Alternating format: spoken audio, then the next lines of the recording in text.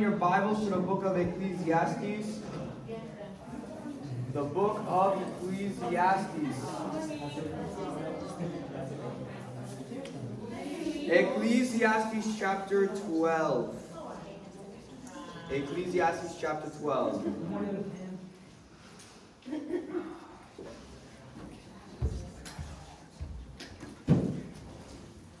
This is our last lesson on Ecclesiastes. It's been a really good series. I've enjoyed going through the book in the series.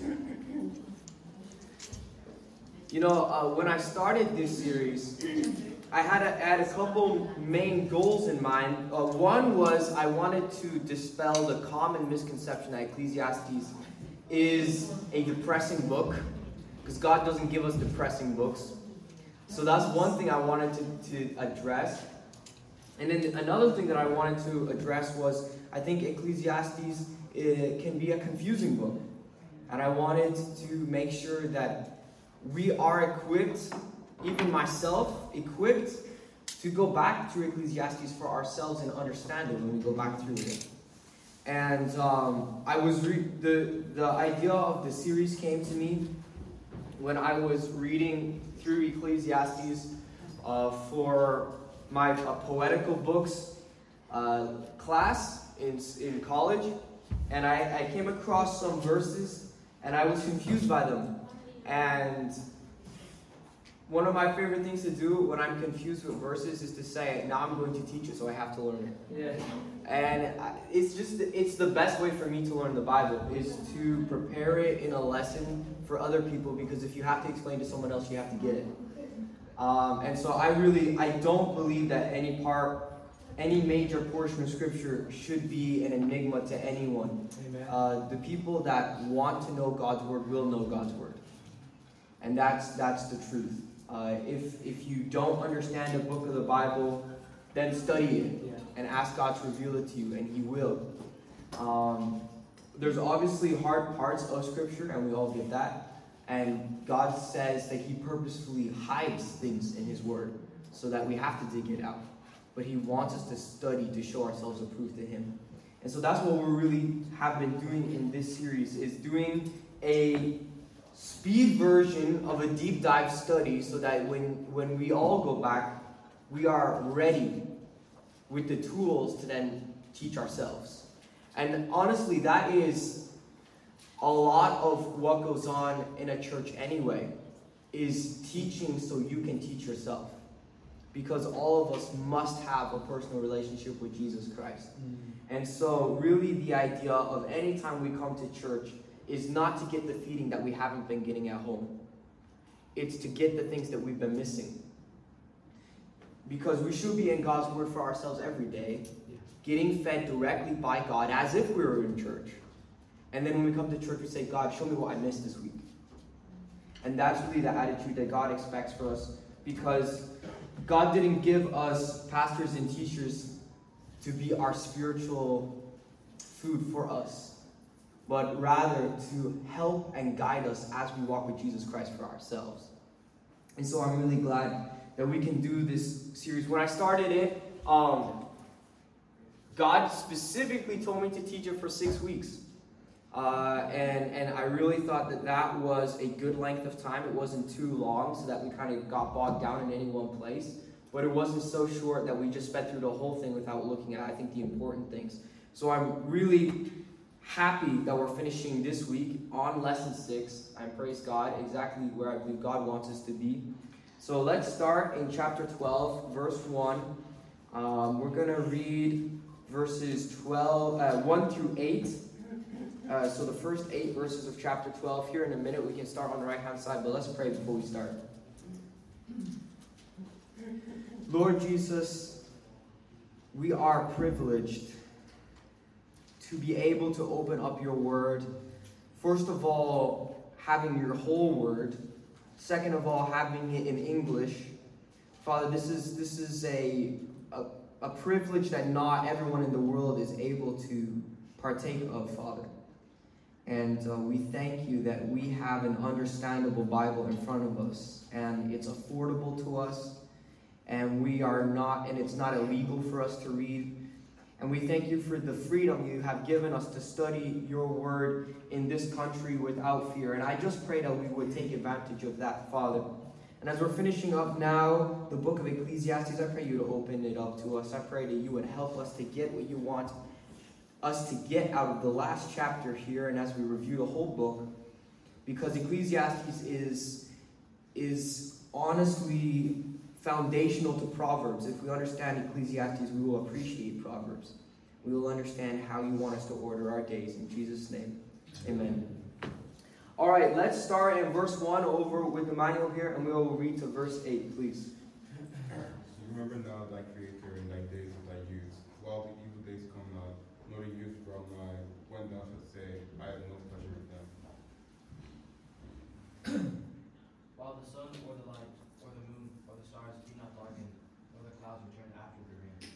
In the day when the keepers of the house shall tremble, and the strong men shall bow themselves, and the grinders cease because they are few, and those that look out of the windows be darkened.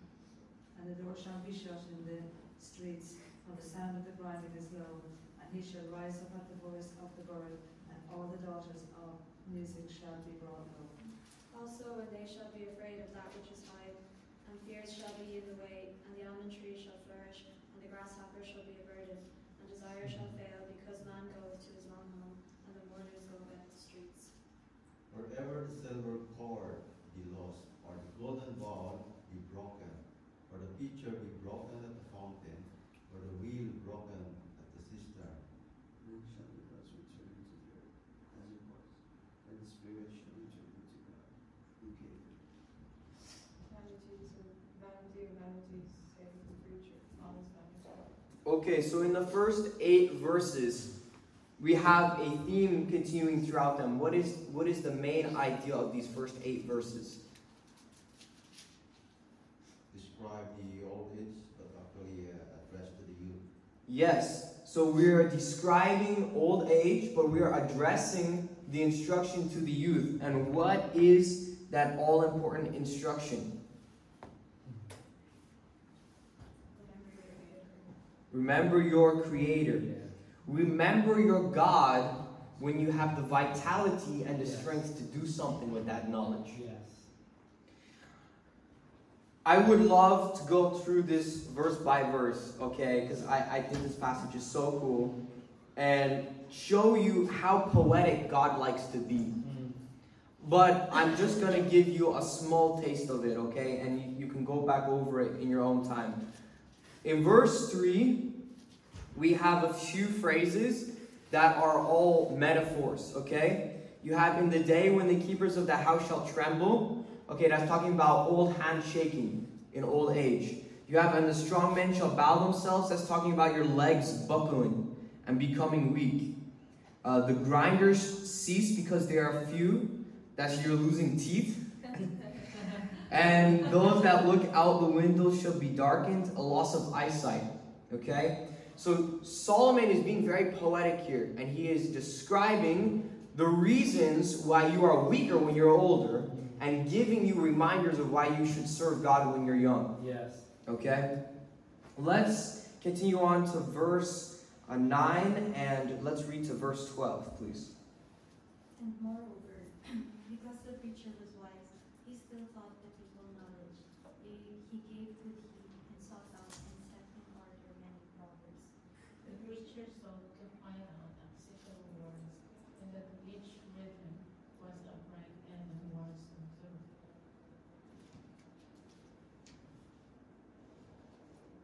The words of the wise are scopes, and as nails fastened by the masters of assemblies, which are given from one shepherd.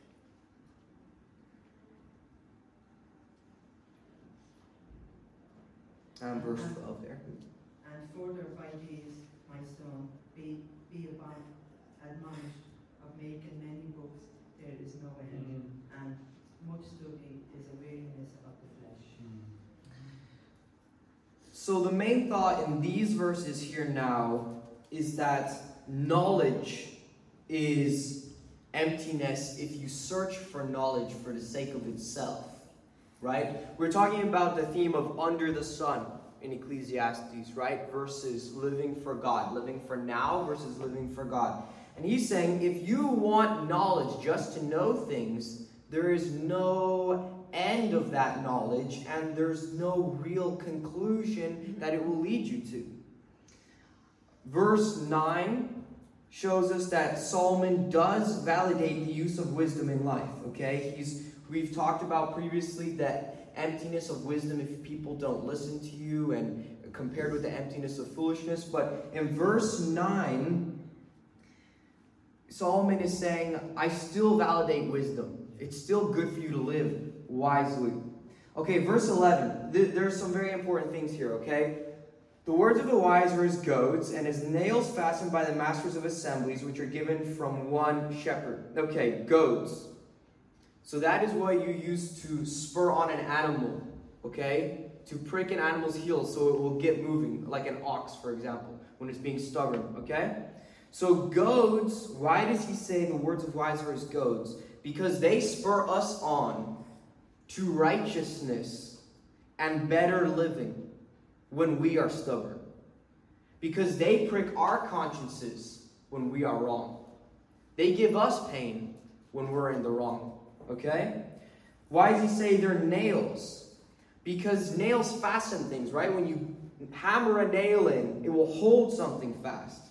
And the words of the wise fix wisdom into our minds. They leave it in quaint sayings and in poetic words that will stick in our minds. And they echo those words of wisdom wherever we go after we've heard them. They give us a place also to hang our decisions. Nails are something you hang pictures on, right? And if you have wisdom in your life, you can hang your decisions on wisdom. You don't have like an empty wall face where you can't hang anything and it's everything you try to put up falls down. No, the nails will give you places to anchor your decisions to. They also make sure, also we are to make sure that those giving us advice are not just people with opinions. Yeah. But as the Bible says, masters of assemblies, people that have proven their advice in front of others, and it has shown to work and to be respected. So if you're going to fill your mind and heart with wisdom, make sure you're filling it from a reliable source. That's what Solomon is saying here. Now, if we put together this idea of goads and nails, if it's pricking and holding, think about this. Wisdom has two driving purposes in this verse. It pushes those who want to shrink back. It pushes them forward. And for those who like to go back and forth and vacillate between, is this true? Should I do this? I don't know. It holds them fast. So wisdom will push those who are afraid forward and will hold fast those who change their mind often. Wisdom will give you an anchor in life. And right at the end of this verse, it says, which are given from one shepherd. Solomon is not disrespecting in any way the words of the wise. He is saying, I am telling you, all true wisdom comes from God. And so, regardless of how it may look, as we've seen previously in Ecclesiastes, when you are acting right, whether it looks like it's working out, if it's real wisdom, it comes from Jesus Christ. And we must hang our lives on the wisdom of Jesus Christ.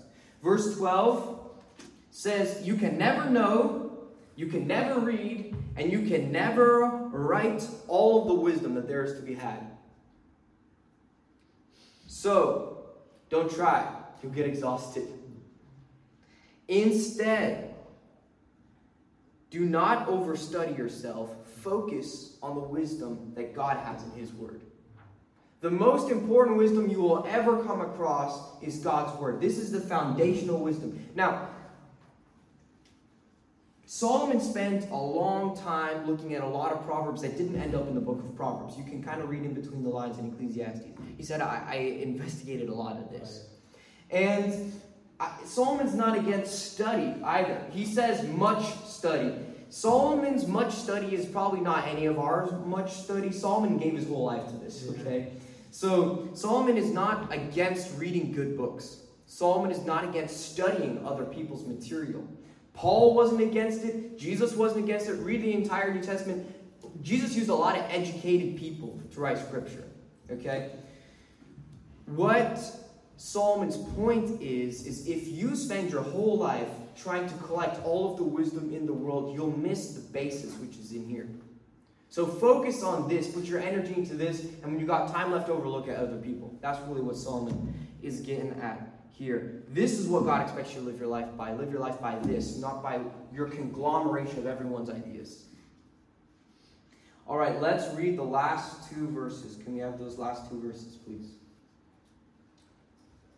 Let us hear the conclusion of the whole matter. Fear God and keep his commandments, for this is the whole duty of man. For thou shalt bring every work into judgment, with every secret thing, whether it be good or evil. And these are amazing verses. They deserve their own message, but I just want to go through this phrase by phrase, okay? Let us hear the conclusion of the whole matter. Solomon's saying, I've told you a lot. I have analyzed a lot. Let me boil it down to the irreducible basics. This is the foundation. This is what you set your life upon. If you don't get anything else, get these two verses. That's what Solomon's saying. This is the conclusion of the whole matter. After I've searched into every aspect of life that is possible to be searched out, this is what I believe God wants of us. This is my conclusion. First thing, fear God. Now, this is so much bigger than when we think fear. Okay? Because Solomon is literally wrapping up all of life into two things for you. So he's going to pack a lot into this. If you ever read high quality poetry, you will notice that high quality poetry has like 5 meanings in 2 words. Okay? Because there's a lot of poor poetry. But good poetry is the ability to take giant concepts and lifelong lessons and boil them down into a very small package and say, study this and you'll get all of those years of experience. Okay? This is what Solomon is doing here. He's saying, I'm giving you my entire life of experience in 2 ideas. So we're going to have to unpack it a little bit. Okay? So the first thing he says is fear. Fear God. So I looked up this word fear, and I got 6 concepts within this one word fear. Okay? There are 6 aspects to this fear. The first one is to be afraid. Solomon says it's okay to have a healthy level of fear before God. Right. If you're doing wrong and you're not afraid of God, you don't understand God's ability to punish people. Right. Okay, so we should be afraid of God. Not a bad thing. Modern contemporary Christianity wants to tell you God is not to be feared. Solomon says, number 1, be afraid. Yeah. Okay, but he doesn't stop there. Number 2 is respect. Yeah. So you fear Hitler, but you don't respect him, right? But we respect our God. So not only are you to be afraid of him, but he deserves respect. And we could go into a whole other thing about how God is good and how he is loving and how that earns our respect. But Solomon's saying, respect God. Number 3 is esteem, or to hold in high value. Okay, that's different again, okay? You can respect someone, but this is actually on a more personal level saying, no, I actually, more than just respect them, I hold them as a valuable asset and character in my life. Okay? So Solomon's saying, be afraid, respect, esteem. The 4th thing is affection. Fear also encompasses the idea of affection and love when we're talking about the fear of the Lord.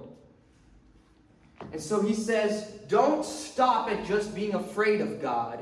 Continue into actually loving him. Because if you don't, from the depths of your soul, love God, you're missing a ginormous portion of what God wants in your life.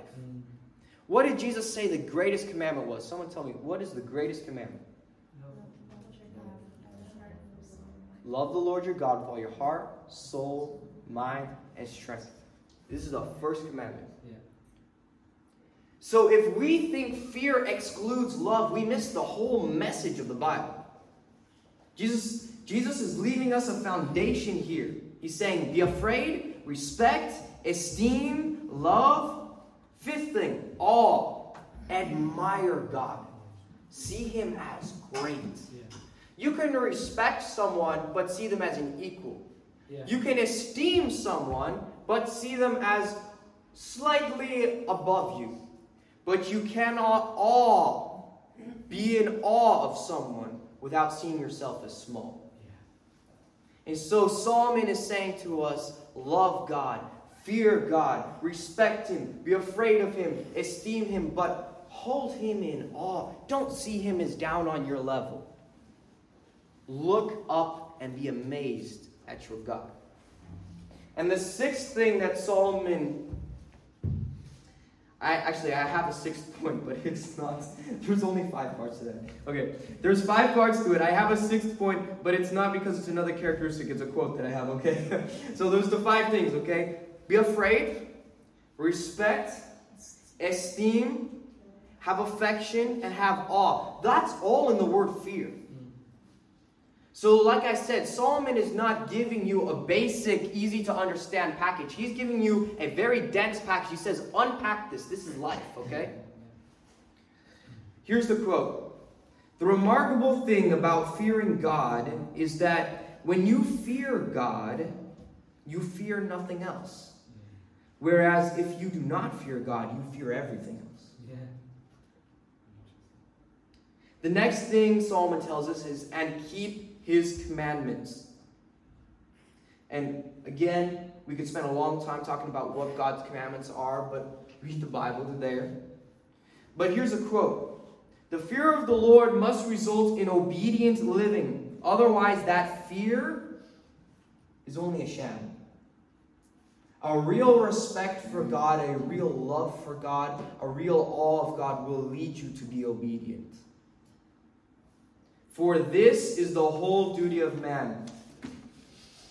Solomon says you've got to grasp this. He says this is the essence of man. This is the reason you were created. This is the center of your being. This is your whole existence. Your one goal in life. You need to fear God and obey what he says in his word. If you don't do this, you have not done anything God expects you to do in this life. And if you do these 2 things, you have done everything he needs from you. Everything he wants of you. When the whole of man's existence, someone said, is taken into account, this alone has any real importance for him. How loved, how honored once avails him not, if after life is ended, he does not rest in the smile of God. Mark 12:30-31 says, and thou shalt love the Lord thy God with all thy heart, and with all thy soul, and with all thy mind, and with all thy strength. This is the first commandment. And the second is like, namely this, thou shalt love thy neighbor as thyself. There is none other commandment greater than these. And if we actually followed them, we wouldn't need any other commandments. Yeah, absolutely. Psalm is saying, get this and you'll get the rest of Scripture. That's good. That's good. God's not trying to make a list of rules so that you become a robot. He's giving you a list of rules because you won't do one. You won't just fear him. You won't just obey him. These words in verse 14 give us a motivation for actually filling out our duty, fulfilling what God asks us to do. For God shall bring every work into judgment with every secret thing, whether it be good or whether it be evil. Solomon says, if it's not motivation enough for you, that this is why you're created, let me give you another motivation. God's going to check up on every single thing you've ever done. And we as Christians like to think we'll get away with that. But Solomon doesn't say so. He says every work, every secret thing, whether it be good or whether it be evil. That doesn't sound like unsaved people going to judgment. Now, it includes them. Yeah. But it says whether it be good or whether it be evil. You know, we understand that there's a great white throne of judgment for the unbelievers. We understand that the unbelievers get sent to hell for their sins. But Jesus is saying, hold a second, there's a judgment seat of Christ that the believers get to go to too. And you don't get a free pass just because you're a Christian to do whatever you want. Yeah. We're still held accountable for our thoughts, for our words, our actions. Jesus literally told us in the New Testament that every useless word you happen to speak, he will write down and give account for later. Yeah. That's a high level of accountability that I don't like to think about. Yeah. But God is serious about our actions. So let's not think just because we're saved, we'll escape being accountable. Because that's just not true. Your heavenly reward and your position on the new earth is literally dependent on how you fear God and how you obey Him. So taking account of your life today and saying, do I respect God? Do I love God with every fiber of my essence? And do I want to do nothing else in life but just obey Him? If that's true, you have reward in heaven. But if it's not true, even if you are saved, I promise you, you will lose and lose and lose reward. And it seems to indicate in the Bible to the point where you will have nothing left but simply enter into heaven's gates. Nobody has to have that testimony. That's right. But some people will. Yeah. Because some people won't do the essence of what they're created for. Just fear God. Yeah. And just do what He says. Okay. We've covered the whole book. But we're not finished yet. I want to go over the themes that we've talked about in Ecclesiastes. Because we have covered so much, I think it's time for us to go back and see the big picture. Because Solomon threads these themes throughout the whole book. So I'm going to have a bit of an interactive time now. Anybody who can think of any theme that we've covered in the book of Ecclesiastes, throw it at me in 1 second, not yet.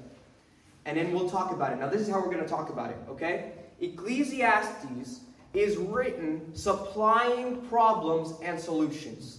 That's how the whole book is written. Here's a problem in life, here's God's solution. Here's a problem in life, here's God's solution. Let me give you the major problem and solution, the most obvious one, okay? Ecclesiastes starts out with life is vanity, or life is empty. And Ecclesiastes 12:13 ends with this solution, live for God. That's not empty. Okay? So, anyone, what is another problem that we read about, or another theme that we have in the book of Ecclesiastes?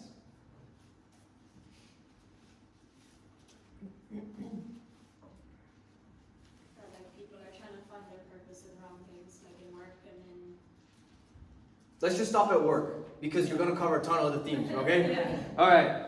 So we said that, let's go with labor. I have a different one for industriousness, but let's say labor is emptiness. We talked about that. So what is the solution?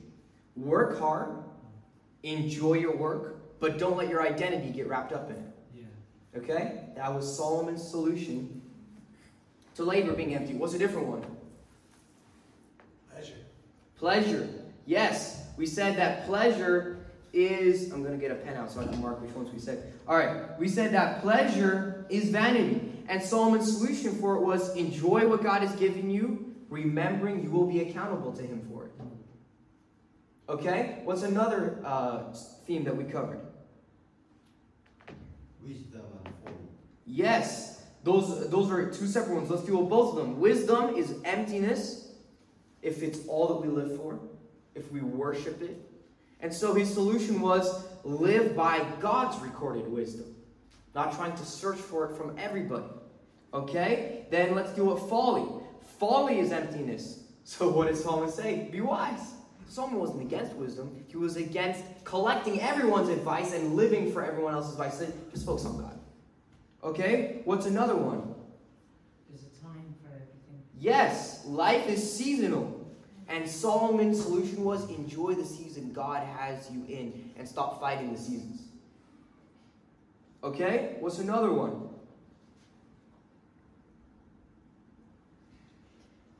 God judges the righteous and wicked. Yes, God judges everything, as we covered right here at the end as well. And I'll tick off fearing and obeying God are the points of life because we covered that in that idea. What's another one? I have 20. Yes. I just want to wrap this up in a sentence because it's not in the controversial, but whatever you get in life, like accumulation, health, or wealth, or whatever, give some, save some, and do charity, enjoy your life, give to the needy, and then just 3 phases: give, save, and enjoy. Yes. And, I think also wrapped up in what you were saying is Solomon presents a balanced view of life. Right? Solomon doesn't take extremes in life. He's trying to give us just practical advice on how to balance the difficulties that we see in life. What's another one?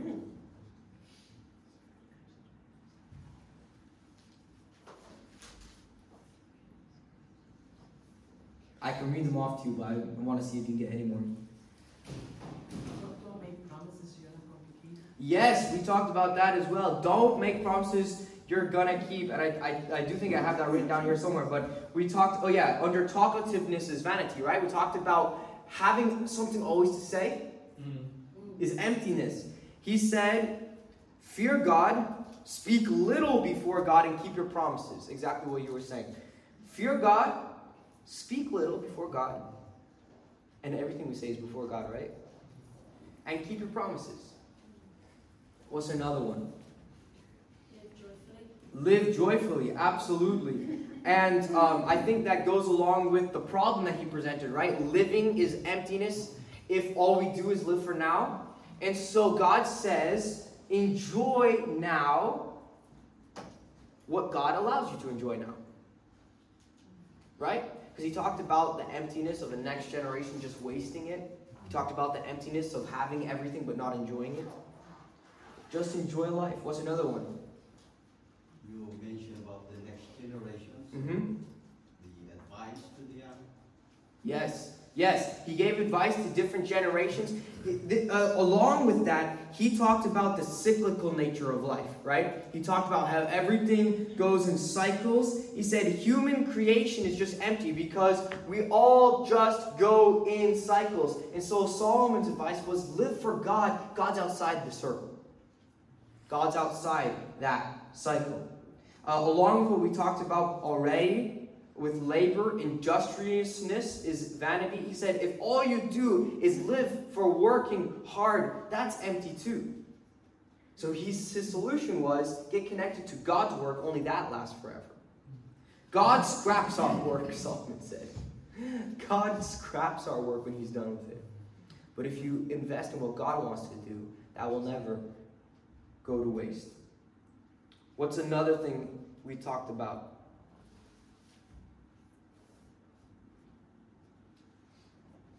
We are all accountable before God. We are all accountable before God, absolutely. And so he says to fear God for that. Absolutely. Do you have one? The pursuit of wisdom and knowledge as an end in and of itself. It's the pursuit of, yes, I have knowledge is vanity here, like we talked about just a second ago. And so Solomon is saying, focus your attention on God's instructions and knowing God. Because if you focus on wisdom and knowledge for itself, it's a dead end.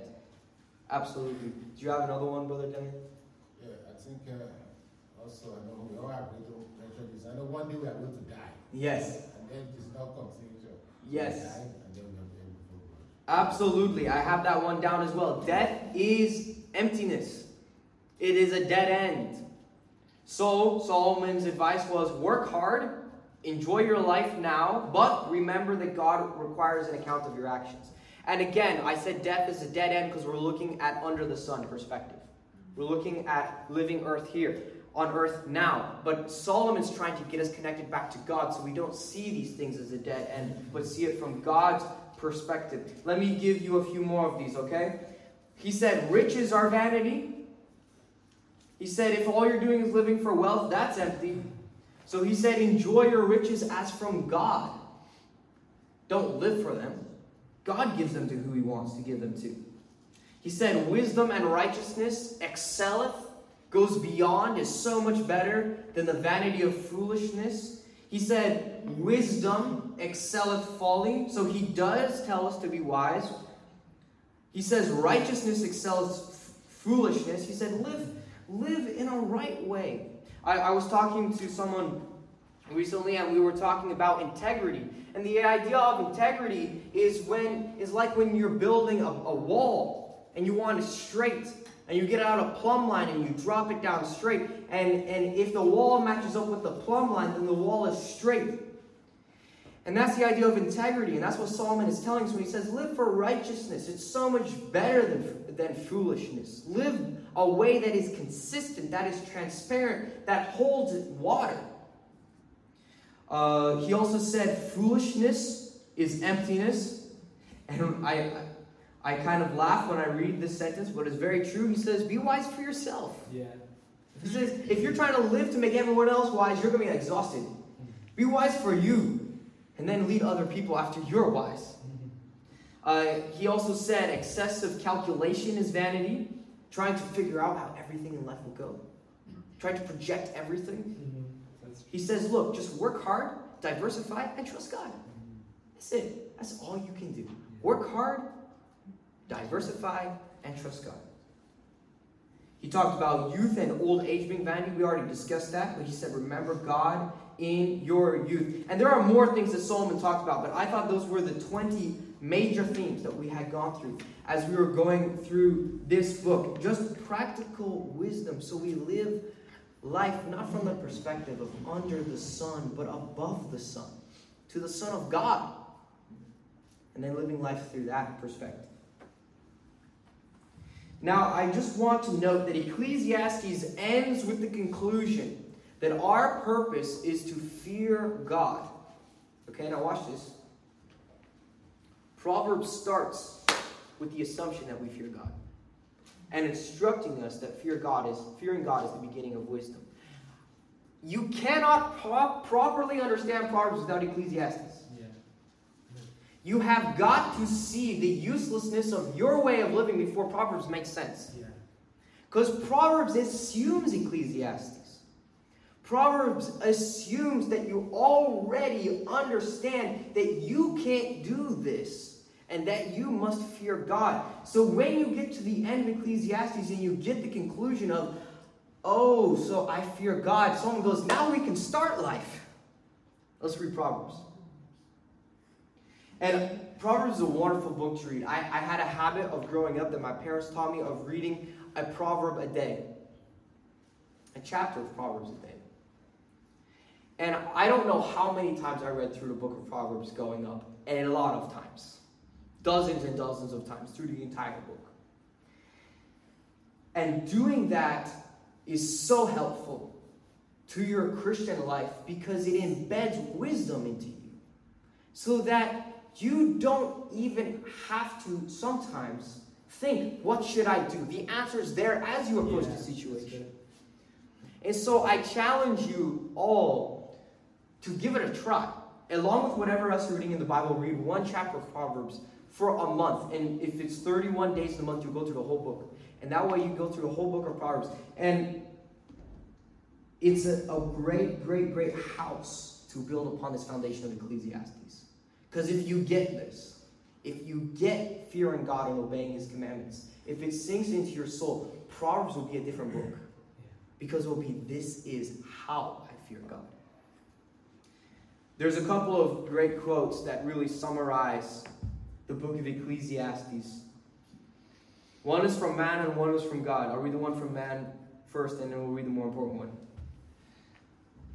Someone said the important thing is to obey God's will and enjoy all that he gives you. Remember, death is coming, so be prepared. That's the Ecclesiastes, the book of Ecclesiastes in a sentence. Here's another way that God really summarizes all these ideas. Psalm 90, verse 12.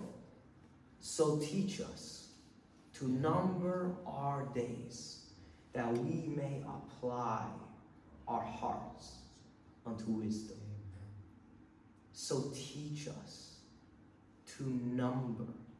I heard a story of someone, and this sounds maybe a little dark, but the person didn't view it as dark. They were trying to be wise. They got a custom-made calendar and on a poster and put it on their wall. And they put 70 or 80 boxes on it, marking the average lifespan of a person. And then they ticked off for every year that they lived. And they had a visual in their house on a constant basis. That's how many boxes I have left. I need to use them for God. Yeah, amen. Now, I'm not saying we all have to have reminders of when we're going to die in our houses. But I am saying that person got it. Yeah. He numbered his days and said, God, teach me to apply my heart to wisdom. Okay, before we finish, this is the theme of Ecclesiastes. Again, life is empty without God. But with God, it all makes sense. Maybe not immediately, but eventually. Because life has purpose and meaning with God. Does anybody have any questions as we finish up this last lesson on Ecclesiastes? All right, let's pray.